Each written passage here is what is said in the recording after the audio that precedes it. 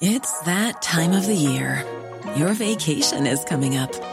You can already hear the beach waves, feel the warm breeze, relax, and think about work.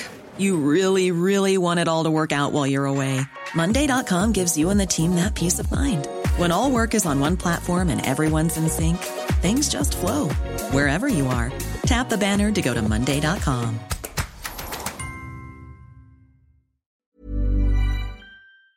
Hi, I'm Lawrence Dallaglio, host of the Evening Standard Rugby Podcast, brought to you in partnership with QBE Business Insurance. The show is available to listen to now and right up to the end of the season, when the winners of the Champions Cup will be crowned at Tottenham Hotspur Stadium, and the fight for the Premiership title will be decided at Twickenham. QBE is one of the world's leading insurers, and they will help your business build resilience through risk management and insurance solutions. Subscribe and download now, wherever you get your podcasts. Thanks for listening. From the Evening Standard in London, I'm David Marsland, and this is The Leader. As the coronavirus pandemic has gone on, our understanding of the infection has increased. We've learned how to vaccinate against it, and we've learned how it spreads. In the first wave, it hit London's black communities hardest. In the second, it was our Asian ones hurt worst. But do we know why? The city's public health chief, Professor Kevin Fenton, has given the Evening Standard a wide-ranging interview to answer that question and others. How dangerous is the South Africa variant? Is the Kent one more vaccine-resistant than we thought? When can we expect lockdown restrictions to end? He spoke to our deputy political editor, Nicholas Cecil. Very interesting findings that you've come up with. Could you please explain a bit more about them and why the change from the first wave to the second wave? As you know, London is going through the second wave of the pandemic in the city. And this time around, we saw a very, very rapid increase in cases and rates of infection in December and in January of this year. We've seen very sharp exponential rises in the virus across London, Kent, parts of Essex and Hertfordshire. We do not know the extent to which this is because of the new variant, but no matter its cause, we have to take swift and decisive action. And unlike the summer and the autumn, where we had very low rates across the city, and we saw really no differences across racial and ethnic groups, what we have observed since December is that rapid increase was accompanied by widening inequalities, with Londoners of Asian backgrounds being particularly affected in the second wave, followed by, more recently, Black Londoners, more so than their white counterparts. And why the reason? Why particularly the Asian community this time? What we observed in the autumn, as we began to see increases in infections in London, was that the initial concentration of the increases was in the northeast. And you'll remember the high rates that we're seeing in Hackney, in Tower Hamlets, in Newham, then Barking and Dagenham and Havering. And many of these areas have significantly higher proportions of Londoners of Asian backgrounds than other parts of the city. We began to see this disproportionate impact on these groups. And as the rises continued through September, October, November, and then took off in December, again, that disproportionality widened. And so we saw that burden on especially South Asian communities.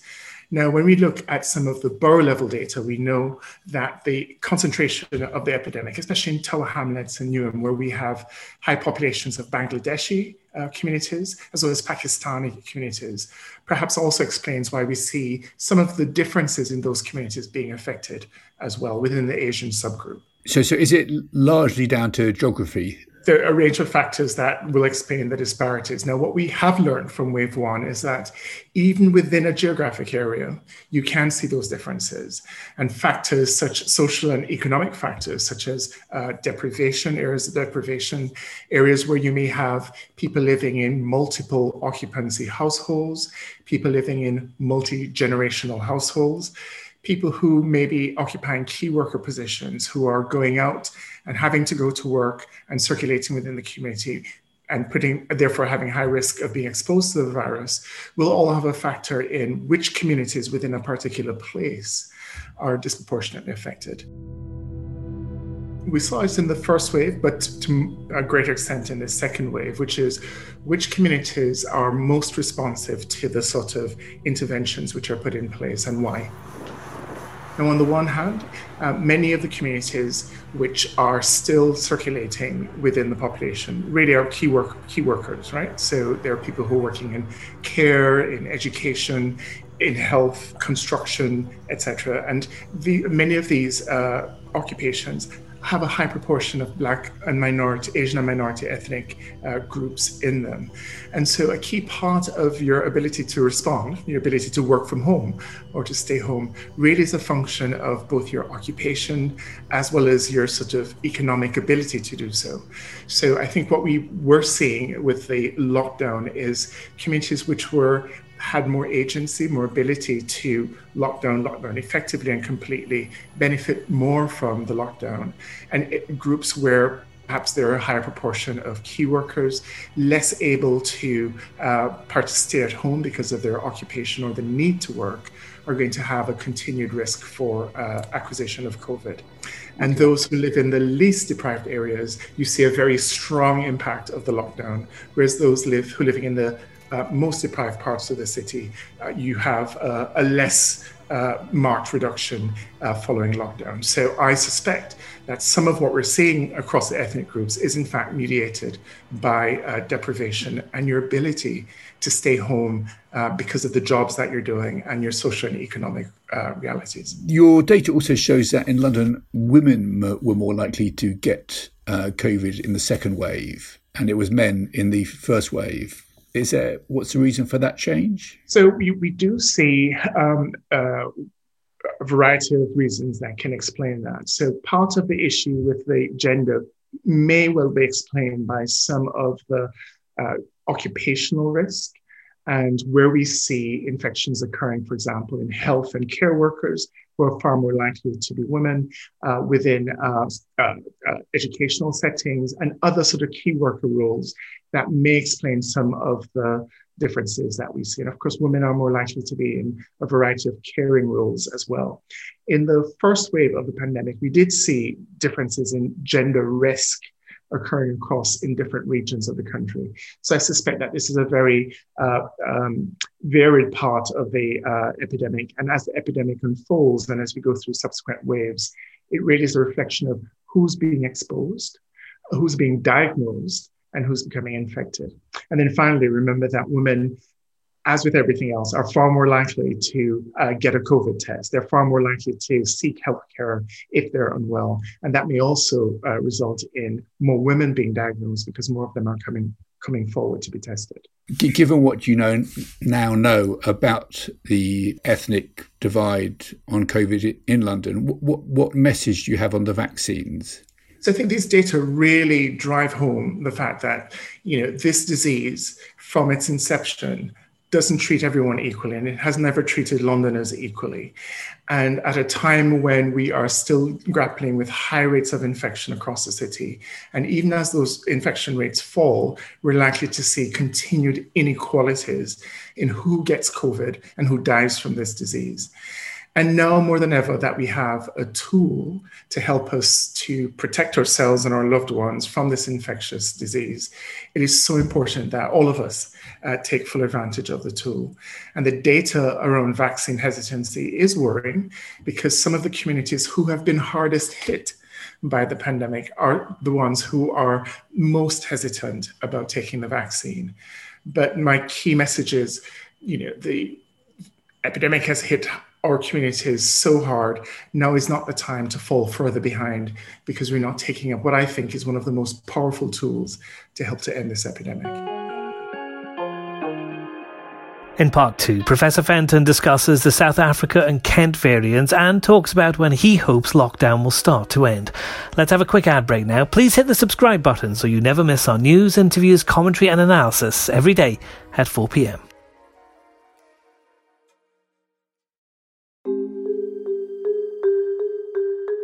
There's been a lot written about the Kent and South Africa variants of coronavirus. In the next part of our interview with Kevin Fenton, Nicola Cecil talks about some of the issues being raised about them, the continuing pressure on London's hospitals, and asks if restrictions could be lifted by spring.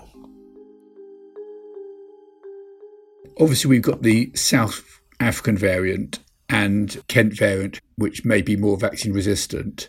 How concerning is that? How much more difficult could it make things? Yeah. Well, this is just a great example of the genetic sequencing capabilities that we have in our country that really puts us on the front foot when it comes to identifying new variants. And then combined with what we do in the communities to test and contact trace and contain infections, this is a really important time for us to see how we manage these new variants when they're identified. So we continue, new variants and mutants occur all the time. And we have variants of interest, and then we have variants of concern. And at the moment, we're focusing efforts on identifying any incidences of community transmission of the South African variant in the city in order to ensure we control it effectively. Now, the good news is the vaccine manufacturers are able to give us reassurance as we identify new variants about the degree to which the vaccines will be effective with those new variants, or if not, the steps they're taking to modify the vaccines to respond to new variants. And we've seen examples of companies that have come out and said that they will be tweaking their vaccines to respond to for example, the South African variant.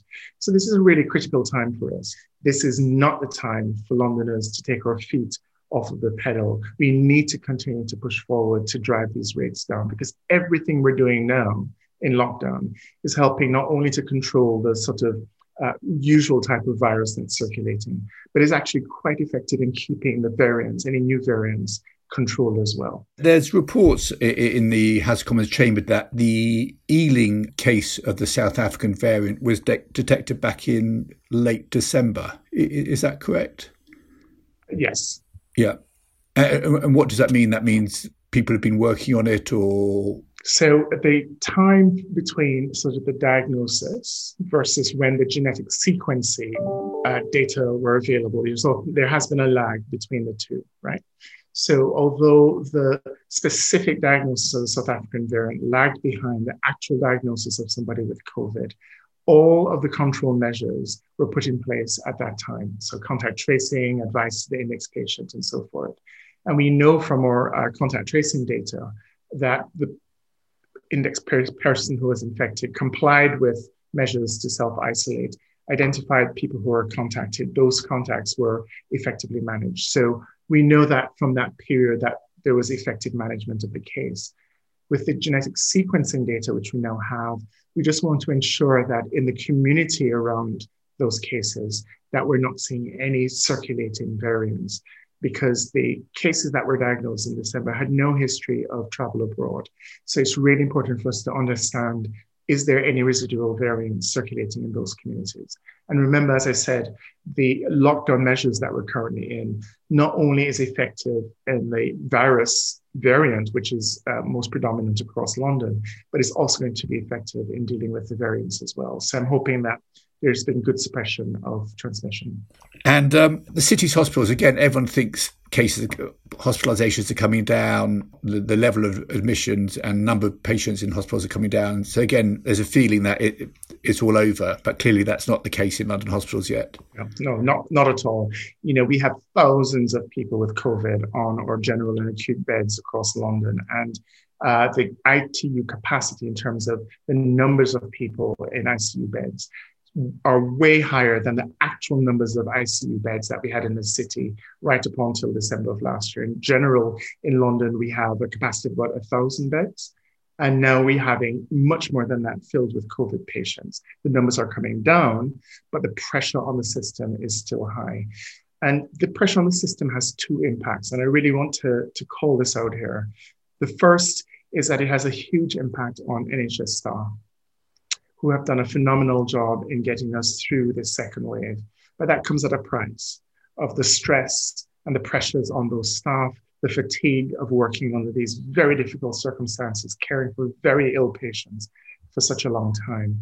And the second impact is, of course, if your hospital beds and your ICU beds are full of COVID patients, it means that you're not able to do and to provide other life-saving and important care that you need for Londoners in the city.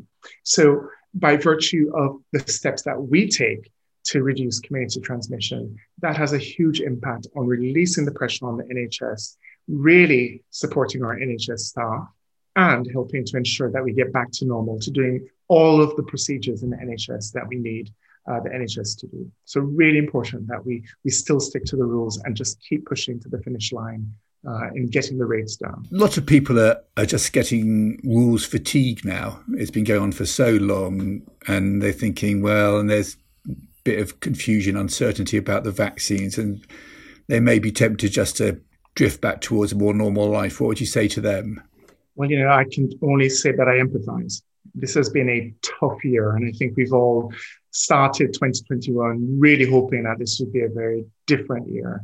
And the impacts of going through the pandemic has hit hard on so many of us, on our mental health, on our physical health and well-being, on our social health and well-being, the ability not to mix with others, to see good friends, to see family. That's really hard. And I think we need to acknowledge that and acknowledge that this is a struggle for many people across our city. But I don't believe that this is going to happen and take place forever. And I do believe that what's different now is that we have a better understanding of this disease. We have so much better treatments. We now have a vaccine that's being rolled out, and more than 1 million Londoners have got their first dose of vaccine. And we have a better understanding of what we need to do to protect each other. And so combining this, playing our part in sticking to the rules, and working together, I think we're going to get through this. And with the change of seasons having an impact on the virus, is it a case of just hanging on there until the spring, because that will push down cases, more vaccinations? And is spring the time when the world gets better? Well, the world always gets better in spring. Certainly with the light alone tends to lift spirits. But yes, as we move into February and March, all the things that we've mentioned, the increasing vaccination rates, better suppression of the virus, much more control of the infection as we move into the spring period should help it. And the beginning of, I'm sure, as we move into March, beginning to sequentially unlock the nation as we, sort of re-emerge from the lockdown. I think all of these factors are going to be key in helping us to get to a better place as we move into spring and summer. During the interview, news came through that Captain Sir Tom Moore had died at the age of 100. The Second World War veteran had raised millions of pounds for the NHS, and Professor Fenton wanted to pay his own tribute to the man. Oh, I'm so sad to hear the news about Captain Tom Moore. One of the enduring memories of the first wave of the pandemic was just his both his bravery and his the connection and the moment that he caught for us as a nation. My condolences to his family, but my huge thanks to him and his memory, because at a time when it was so dark for us, he provided light. And that's the leader. We're back tomorrow at 4 p.m.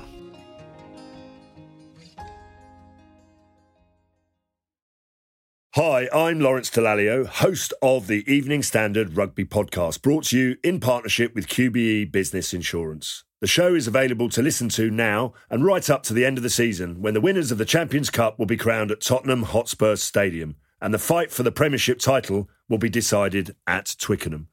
QBE is one of the world's leading insurers, and they will help your business build resilience through risk management and insurance solutions. Subscribe and download now wherever you get your podcasts. Thanks for listening.